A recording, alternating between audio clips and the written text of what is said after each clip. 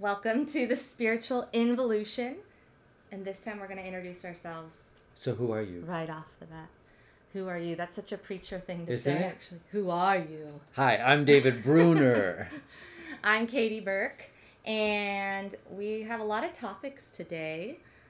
Can we right up front tell folks what we ponder when we say involution, spiritual involution? What does that mean for you? It means to me that, in a nutshell, let's work on ourselves before we try to fix the world. So let's get inside our own souls, our own hearts, and through that process, like if you could imagine everybody doing that, I think the world would just innately become a better place because we've all done that searching. And a lot of the things that are, let's say, not perfect in the world tend to come from people not being secure, I think, in who they are, ultimately, if you dig deep enough, right? Sure. So maybe that's how I took involution, as a way to evolve outwardly as a human race. We have to involve personally on a level that's higher. You totally triggered that for me. Evolution is part of a spectrum, and the other end of the spectrum is involution. So you must involve before evolve. I should say, I must involve before I evolve. Here's a question. Yeah. Do you think Already, you've ever reached the end of an involution? I guess that might be what people consider enlightenment, but what's the end goal of involution? Like, where do you go? I go to a life that works. So I'm always involving myself to well, it's my aim anyway, so that I might be as conscious as I can be about my daily life with all the people I'm with, and the people I know and the people I haven't yet met. Got it. And how about you? For me, it's this might be a good segue into our next thing I wanted to talk about, which is discovering who you really are. And when I finished reading that book, The Untethered Soul, which I have right here. Yeah. Because it was like it was the spiritual book by Michael Singer. I guess it would be definitely spiritual. But for some reason, when I read it, it became clear how he described it, the idea of the soul and who you are as far as this entity that's not attached to anything outside of itself. Okay. So the idea being that no matter what situation I am in, even in the cruddiest situation, that I don't lose sight of that truth. And in that way, I'm unshakable. Whereas before I really felt that way, it was like if an identity was taken from me, let's say somebody took away the identity that I'm an artist, then I would feel lost and I would feel sad. But really, the fact that I'm an artist isn't me. It's just that I think that I'm that, or I am that, but it's not me. Got it. Yeah, it's one way you express, but it's not. It's one way you express. Right. But it's not you. Exactly. And I had this experience of separating myself from my thoughts after reading this book, and it became so powerful because I finally felt it more than knowing it. You know what I mean? I think so. So the idea is you're a soul. You're brought into the world as this consciousness, and you immediately have to identify in the world to be stable. So you connect to your body as a baby. That's your first level of identity. Okay. And then you start to form an identity. You're David. You have a mom. You have a dad. You're one of 10 kids. You like the color black. Whatever it might be. And so this forms like a safety net that you feel stable in the world. You have boundaries. You feel like you're secure. And when one of those things is taken, you wobble. But the reality is that's not you. You're still that center being, right? And so this includes thoughts too. Okay. So let's say you're thinking something, or emotions. I'm angry. And those are not you either, because of even the words when you say I am angry, right? It's like, who's angry? Who's the I that's angry? There's obviously a dichotomy there. Two things are happening, the I and the anger. Okay. And I always got that conceptually, but not until I read this book did I see it in a way that I could look at it almost like it was on a movie screen, which is how he describes it. Like, look at it as if it's playing in front of you, your thought, like on a movie screen. And you can objectively look at it like the observer and then say to yourself, is this thought serving a purpose? If it is, can I move forward with it to solve it? Is it just something that I'm complaining about and it serves nothing but to waste energy? If so, let it go. And when I could see it that way, it became very clear that it wasn't me and I could let it go. And it was very moving, like, whoa, I am that person, I am that soul that's there as the center, and everything else is my choice to decide if I want to take it on and either create something with it or not use it as my energy anymore. And so with that mindset, my goal is to be anywhere. I don't need to look for something. I don't need to make something happen. I just need to sit in that centerness and let it happen around me. And it is. So do you have any, can you give me real life examples? Yes. So I use this example. I think I brought it up in our class. But I woke up because my daughter was crying. Yes. This was the first time I felt it. And I was immediately annoyed. Like, she's up. It's like 1 o'clock in the morning. I really want to go back to sleep. How old is your daughter, by the way? She's 2. Okay, good. So that helps. she normally sleeps during the night, but, this time she woke up. And I look over at my husband, and he sleeps through anything. So I was kind of annoyed at my husband. And I was having all this self-talk, like, I'm going to go get her up. Then I'm not going to be able to fall back asleep because once I'm up, I can't go back to sleep. And then I thought, you know what? What's really happening?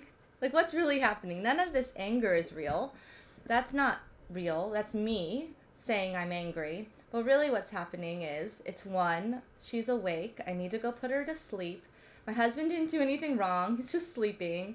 And so when I separated all those emotions from the actual tangible situation at hand, which is just simple, then I just resolved it and I fell back asleep in 5 minutes. It wasn't a whole thing. Cool. And that's small, right? So I'm imagining this can happen in bigger things, and it's like a muscle that you kind of have to keep practicing. I wonder if that has any relation to the Buddhist tenet that attachment is the root of all suffering. I think so. And when we detach or unattach, we have a tendency to be free. Mm-hmm. And the attachment is that you think what's happening, or your story about what's happening is what's happening. But what's happening is your daughter's awake. What's happening is it's 1 o'clock.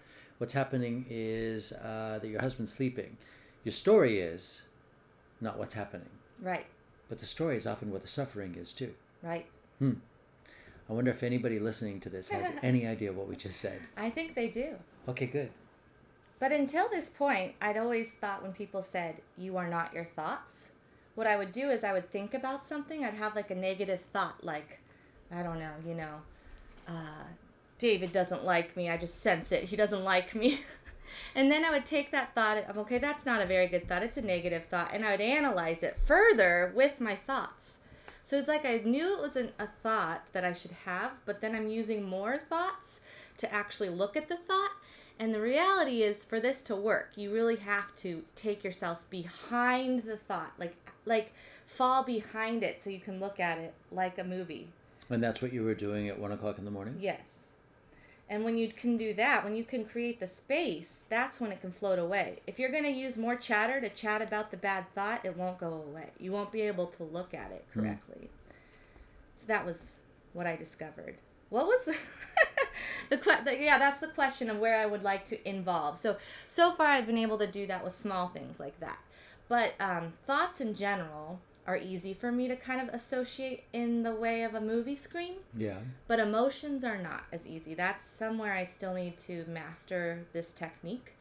Like if somebody somehow stirs up anger in me, it's hard for me to look at the anger like the movie screen. Yes. But if I just have a random negative thought about somebody walking, like I notice I'm judging somebody, that's easy for me to step away from and say, whoa, really, is that doing any good? No, let's get rid of it. But the emotion part, that's harder. So I have no empirical data to back this up. I have a hunch. I have a hunch that what you just described could be pretty prevalent in our American society as a whole, because we've stopped saying things such as "I think." Instead, we say "I feel." Like we don't say "I think what's happening is." What we say is "I feel what's happening is." We say "I feel like she doesn't like me," as opposed to "I think she doesn't like me." And I wonder if we're removing ourselves from the ability to master what's going on in our noggin. I'm not sure where to take this, but that's something that just popped at me. So next time you say that, I'll point it out. How's that? Okay. And then we'll go from there. Okay. So what are we talking about today? Well, along this concept, I wanted to discuss prayer because I just finished listening to a podcast. What's his name? You'll remember. Larry Dossey. Larry Dossey. And he is a physician, right? Yes. And he did a bunch of studies, clinical studies, to prove that prayer actually has an effect on people who are being prayed for. So these studies, the people aren't aware that they're being prayed for. So they're in the dark. So there's, a control group that's not being prayed for and a group that is being prayed for. Okay. And the results are fairly consistent that the people that are being prayed for, when they're not aware of being prayed for, are healing, are Yes. getting better. And this is now included, and I think he said 90 different hospitals are taking on this idea and a program with prayer. And I just found that fascinating because part of, science of mind that we follow is a lot about this idea of one consciousness, and that my mind is not just locked in my brain. In fact, it's just a part of the universal mind. So my mind is your mind, and it's the mind of the listener. And so my thoughts and my prayers may have an effect on you, right? Yeah. So while you were speaking, the view I have is that there isn't my mind and your mind and the almighty mind and our listener's mind. There's only mind. And there's your use of this mind and our listener's use of this mind and my use of this mind, like a bunch of interconnected computers, let's say. Mm-hmm. So when you, let's say, pray, and we might have to define what prayer is, but when you pray, I, being connected to you, am part of the movement of this prayer, even if I don't know it. Mm-hmm. Is that what you're saying? Mm-hmm. But what is prayer? I don't know. I think it's, for me, prayer is tapping into the universal oneness in a kind of fashion that allows me to surrender to it. So what comes to mind is like the biblical saying, "Thy will be done." Yeah. If I focus on your healing, I'm saying, may the best possible outcome for your healing happen. And then I trust in it. But it's fully focused with all my intention and all my love towards you, or towards whatever I'm trying to pray for. Use the word love. So could there be a bad prayer? Could there be a cursed prayer? Can we... Well, he did mention this. Oh, he did? Dossey. Tell me, what did he say? He said it's hard to prove clinically because there's a law, which makes sense in the medical field, that they can't test something that might harm a human, right? Yes, they're what, Hippocratic oath. Yes. Do no harm. Do no harm. So if there's a potential, this would actually backfire and harm. But they have done it with bacteria and some other living organisms and actually have found truth to it. That the thoughts can, in fact, deteriorate bacteria and can have an effect on that way. So there might, but he does claim, and we don't know, this is like, he says it's a lot like penicillin. They understood it worked, but they didn't understand how it worked till a while later. So right now we're at the stage where we see that it's got some effect. Yeah. We're not exactly sure why or how it works, But there is something, with the placebo effect that I'm sure you could go with, and the nocebo effect, which to me might be the negative thoughts producing a The negative nocebo, is that what they call it? They call it the nocebo effect. Wow. So what do you think of prayer? Well, that's what I think. What do you think of prayer? You're the preacher. When I think of prayer, it's always important for me to, and I still, even after 2.5 decades, before I enter into prayer, I remind myself what it is that I'm doing. So I'm not just automatically, Hail Mary, full of grace, Lord is with thee, blessed art thou. Right. Like I'm on purpose. So you set an intention, would you say? Most, yeah, I suppose so. But mostly, I guess that's where the involution comes at play. I remind myself what it is that I'm doing and why I'm doing what I'm about to be doing and for whom I'm doing what I'm about to be doing. And I cannot separate the idea of prayer I cannot separate it from my personal integrity. Because for me, prayer is like speaking my word. Like when I was a kid, my dad would make a contract with the neighbor my dad was borrowing some money to pay for a fence. He didn't have the money to put a fence around our property. And I remember watching, I was very young, but I watched the contract my dad had. And the contract was his hand as a handshake. He gave his word. He would pay back the man who loaned us the money. And so when I talk about integrity, it's very distinct from morality. Like you're a good person because you have integrity, and you're a bad person because you don't have integrity. I'm not talking about that. I'm talking more like the integrity on the bottom of my boat. My boat hull has integrity. It has no cracks, therefore it won't sink. It has integrity. And if I'm a man who keeps my word, like if I say I'm going to do something and then I do it by when I said I was going to do it, then my life seems to have integrity, which also means that prayer, which for me is simply speaking my word about or for somebody, when I pray or speak my word, I expect it's going to produce results because I actually have the habit and the experience of seeing that what I say happens. Did that make sense to you? I think so. Kind of. So moving through the world with integrity, that strength of following through with your word, gives your word more power. Right? Yeah, for me personally, that even if I removed it from a cosmic sense, let's say, but I know that when for example, if I say to people, yeah, I'll join you tomorrow, my friends know I'm going to be there tomorrow because I have proven over and over and over that when I say something, I do it. Mm-hmm. Or when I say something, it happens. And do you have friends who say, "Oh yeah, well, I'm going to join you," and you just know that at the last minute they're going to cancel? Yes, I think I used to be more like that actually. Yeah, I don't know anybody who wasn't. I was like that too. I didn't realize that I was actually inventing my own life with my words, and that's to me what prayer is. Prayer is inventing something with words.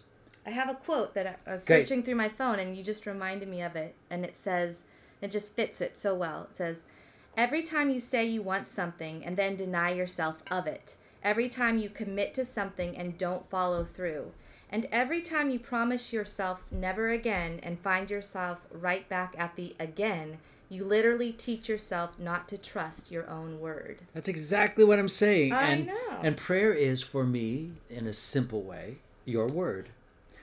So, this is why you won't catch me on Facebook or Instagram or any other social site or even email saying, yeah, I'll pray, unless I really mean I'm going to pray. So, question. Yes. So I totally jive with the whole integrity word. I get it. I'm moved by it, and I agree with it.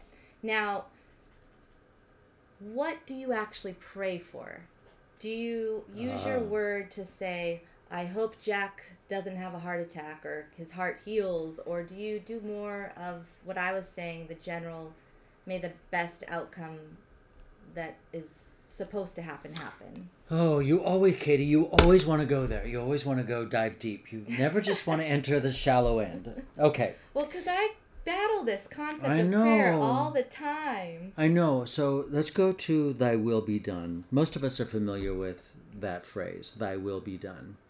And for some of us who have the idea that God is a person judging or monitoring or observing us, its will may be distinct or different than mine. Its will may be opposed to mine. So that can be troublesome. But it is important to have context. So the context I want to give is mostly my prayers are thy will be done, although I don't actually say thy will be done, but that's the spirit of it, because thy will is always for life, for expression, for freedom, for transformation. So you're going to win no matter what. Right. Mostly the prayer is removing the heaviness and darkness and clouds of doubt and sadness and sorrow and tragedy. Does that mean I'm always going to get a new Porsche? Like, am I praying for a Porsche, let's say? Well, I'm not going to say that while we're recording, but secretly I might. So you're saying you are, kind of? Praying for a Porsche? A red one that's glittery? No, it won't be glittery, but I will have a Porsche again in this lifetime. I'm sure of it. But let me go back to... Are we going to erase that?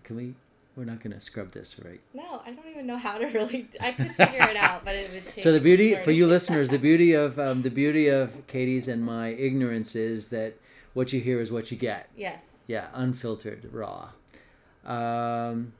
Katie, there are people who are praying today that their cousin's diagnosis does not come back pancreatic cancer. Just real thing today. Another real prayer request today is for the family of somebody who's going to be taken off life support. Now, what would my prayer be for those things? Okay. First off, this is where I, on purpose, literally need to take a moment to remember who it is that I am. Mm-hmm. So that I can speak my word. So I can pray, let's say, from a place of powerful expression, free from sorrow or fear or worry. And what my prayer might be, let's say, for that family that's not wanting to take their beloved off of life support, I would pray that there's nothing wrong here, that they have the experience that life is eternal and everything is okay, even in the presence of not being okay. Long time ago, I might have prayed that they're not being taken off life support, or they have like a Lazarus jump out of the bed and walk kind of thing, and that's always possible. But I have no drive anymore to, let's say, manipulate the outcome. Am I answering your question? You are. I was just curious. That's, I think, where I'm leaning to with prayer too. Even recently when I called you and my mom was sick. She had a complication with a surgery.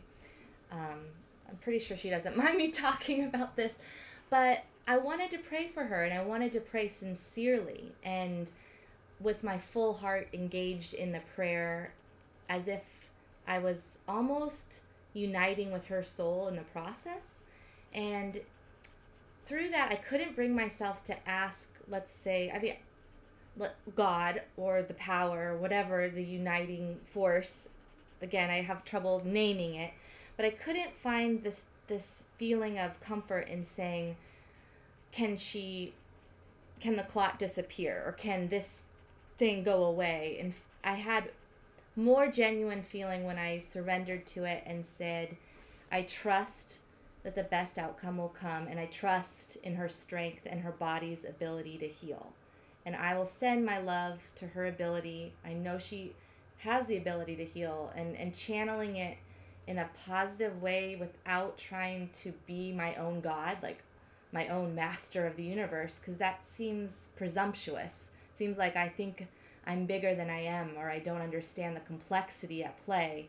And the complexity is that I don't know what's better for the universe. it might be that she wouldn't make it through, and maybe there is some, she did, she's great now. But I mean, there might be some reason that I don't understand. And so in that way, I'm always humbled, and I feel like I shouldn't say, God, give me the red Porsche kind of thing. You know what I mean? Wow.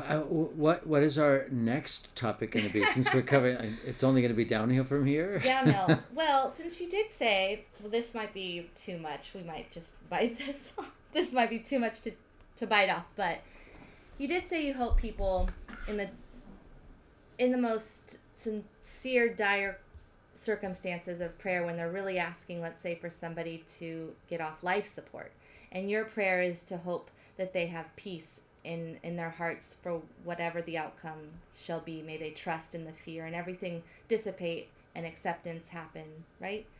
So where do you think that the soul does continue on? Does it, if I lose somebody, do I lose them, or is there a bigger picture? You know, when you read those science books that you are so fond of, surely you must have read somewhere in there about many things happening at exactly the same time. And when you get into the world of quantum physics, let's say, and so many other areas that I understand very little about, there really is no there and here. So there are our margins. I have the experience that our margins are leaky. Like, it doesn't look like you really just end at the edges of your skin. I think the margins are leaky. And so people who have, quote, gone on, end quote, gone where? I think they're just as equally present here as they were, but my view of them is distinct or different. Well, now I can get too airy-fairy with this. What was your question?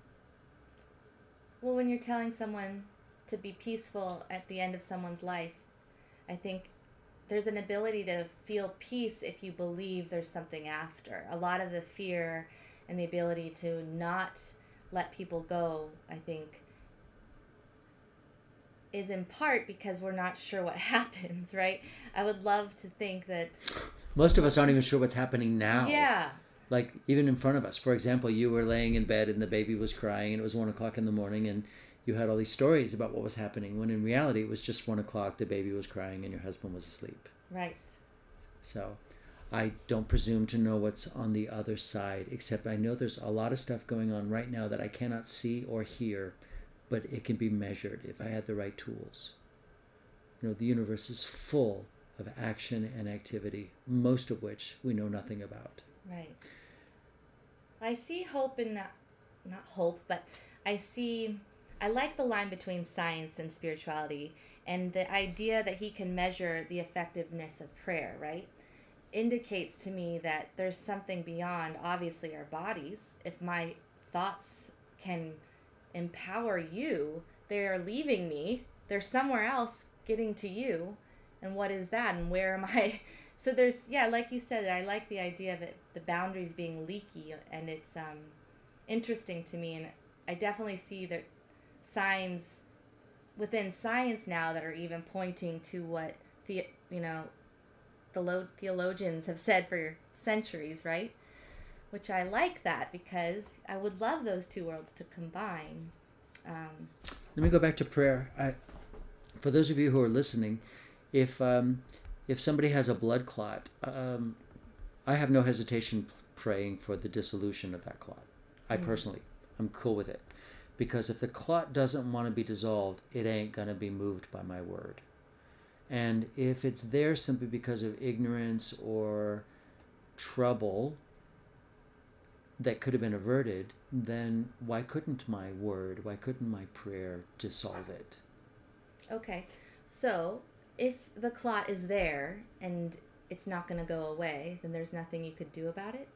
But if it was there as a manifestation of some sort of misalignment in the body, that could, how could you know?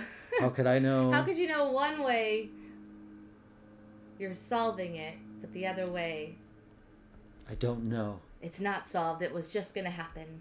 It just seems to me, I have this, it's almost like the measure of how do we measure values and how do we teach values? They're caught, not taught.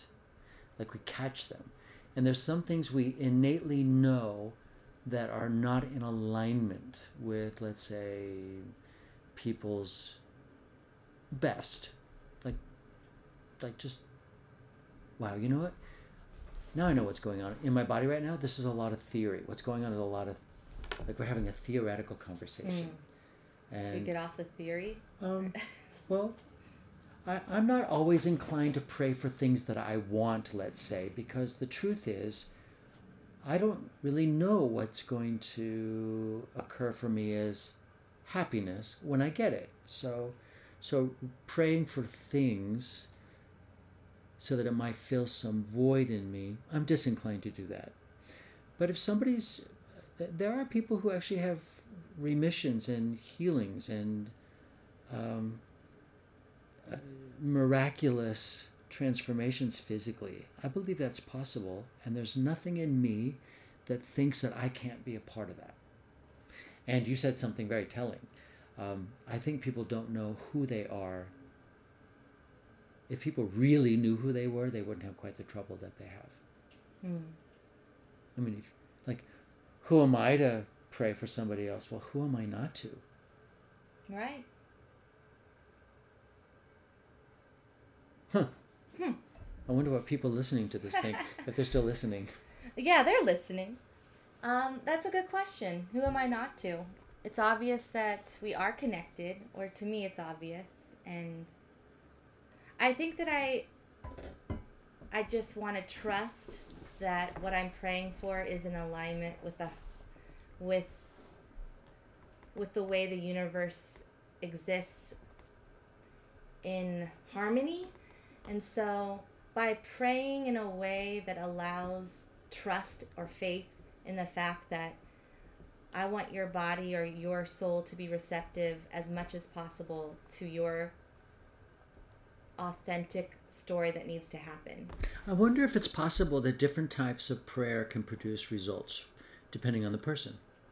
For example, my experience of you, Katie, is you move through the world like the world is really an amazing place. You're curious, you're observant, you're cheerful, you like to explore. You have an innate trust that life is good. So I'm imagining, story I made up about you, is you wouldn't necessarily have to pray for things because things naturally occur for you as pretty darn good. And when they don't, you meet those things with a sense of cheerfulness and ease that allows it to either improve or go away. So I can see why you wouldn't have to pray for things. And there are people who don't have the experience of the world being necessarily a safe or sweet or supportive place. And they produce results by praying for specific things to occur. I wonder if, like dance, different people dance differently. I wonder if different personalities pray differently. I wonder if it's possible that there's not only one way to do it. I'm sure. I think it probably is a workable model if it's coming from a pure place of love. You know, I think if you're praying for a car to fulfill a need to be better than your neighbor, it's not coming perhaps from the place of love that, you know, might not produce the results that you're looking for. But I don't have an answer. I also think of Joe Dispenza.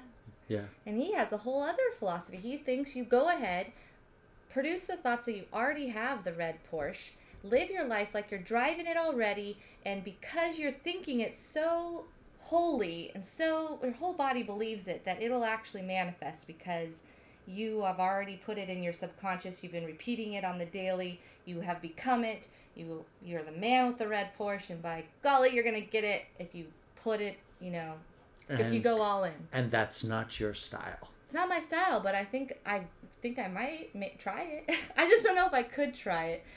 But I think I get why it would work. I kind of get why it would work. So then I'm contradicting my beliefs. I have a question for you. before. Are we accomplishing what you wanted to in today's? I don't know. Are we? I'm just enjoying being here. I really am quickly learning to love this time. I love it too. And I mean, prayer is a big topic of spirituality. And I think I talked a lot this one, but I just am always perplexed by it. Like, on one hand, I want to dive all in and really just pray and pray and pray. And then on the other hand, I want to be at one with what is and believe that everything is perfect, even when it's not, right? And to have that mindset and to find the peace that I'm looking for, like to wrap it around to the beginning, in that person that's not attached to anything. So the reason I think that I'm becoming a happier person, and I wasn't always this happy, is because I don't need to have things met to see what I want to see, because the truth of the matter is I'm already that soul, right? Yes. So the world doesn't move around me, I move around the world. So my life, because I'm happy, I could be living the same parallel life as the unhappy person. We could be doing the exact same thing. The same person cut us off in traffic. The same line I got in the supermarket's going way slower than the line next to me that I didn't choose. I still dropped the apple juice jar, shattered into a million pieces. I still lost my job. I still, woke up with a headache. I still did all these things that, if you choose to look at it, could become a shitty day. Yeah. But you just don't hang on to it. Or it just became a day. That's just what happens. Day. My sister Ruth died 1 year ago today. And my sister Peggy died 19 years ago today. Oh, it was today? Today. Both of your sisters died on and it's the funny, same day. Like somebody who, they felt sad today, they cried today, they dropped the apple juice today, it shattered today, they stood in a long line today. That's a shitty day. Well, maybe to my sister Ruth and sister Peggy, that'd be a pretty amazing day. Because Right? They don't even have the opportunity to drop the jar of apple. That's what I was thinking with the meditation practice that we've been doing with breathing. Yeah. When I focus on how special the breath actually is, man, every inhale feels like a gift.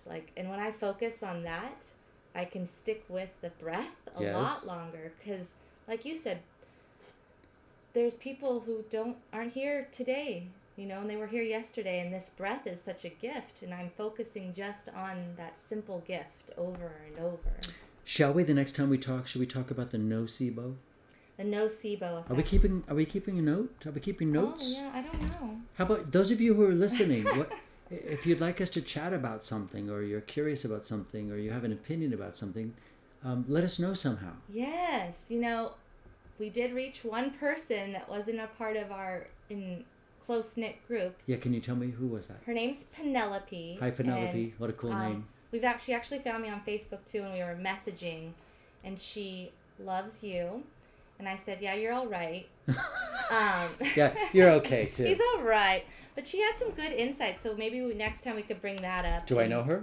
I don't think you know her yet. She might have just followed you on Instagram, but you need to get on that a little more. I do, okay. Yeah.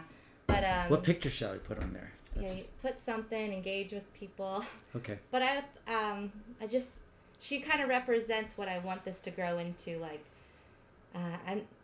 People from all over the world come and just tell us what your thoughts are, what topics you want. Because I'm sure we're going to run out of topics eventually. Or not. We'll just keep rambling. But yeah. Okay, so Penelope and anyone else who wants to let us know, what would you like us to chat about? I love the name Penelope. Penelope, I know, it's pretty cool. And she lives in this cute little house up in the mountains and has this cute studio with this cute little light. It looks just so picturesque. Anyway. How are we on time? We probably should shut it down. I don't know. The time went kind of wonky, but I'm sure this is long enough. So should we say we're going to pray for everybody or not? I don't say I'm going to pray for someone unless I'm actually going to do it. Can you do a universal, humanity prayer, though? Oh, you want me to do that now? No, but in general. Of course. We could say we can do that. Of course. And we'll do that. I'll do it. I would do that.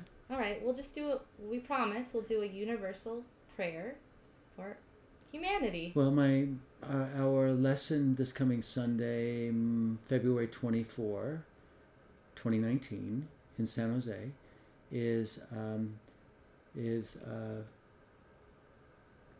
what is the common good? And so today I was beginning to prepare the lesson, and I was looking at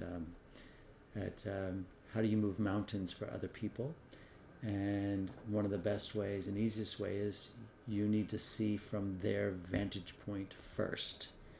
And no, that's a whole different podcast. My initial question would be, how do you see from their vantage point? Well, if you tune in on Sunday, I'll tell you. All right. Well, okay. I've actually learned. You've learned. I can't wait to hear. Okay, we're trying to do this once a week, Thursdays. Hopefully, cool. And we'll talk to you later. Thanks for listening, everyone. Have a great day. Bye. Bye.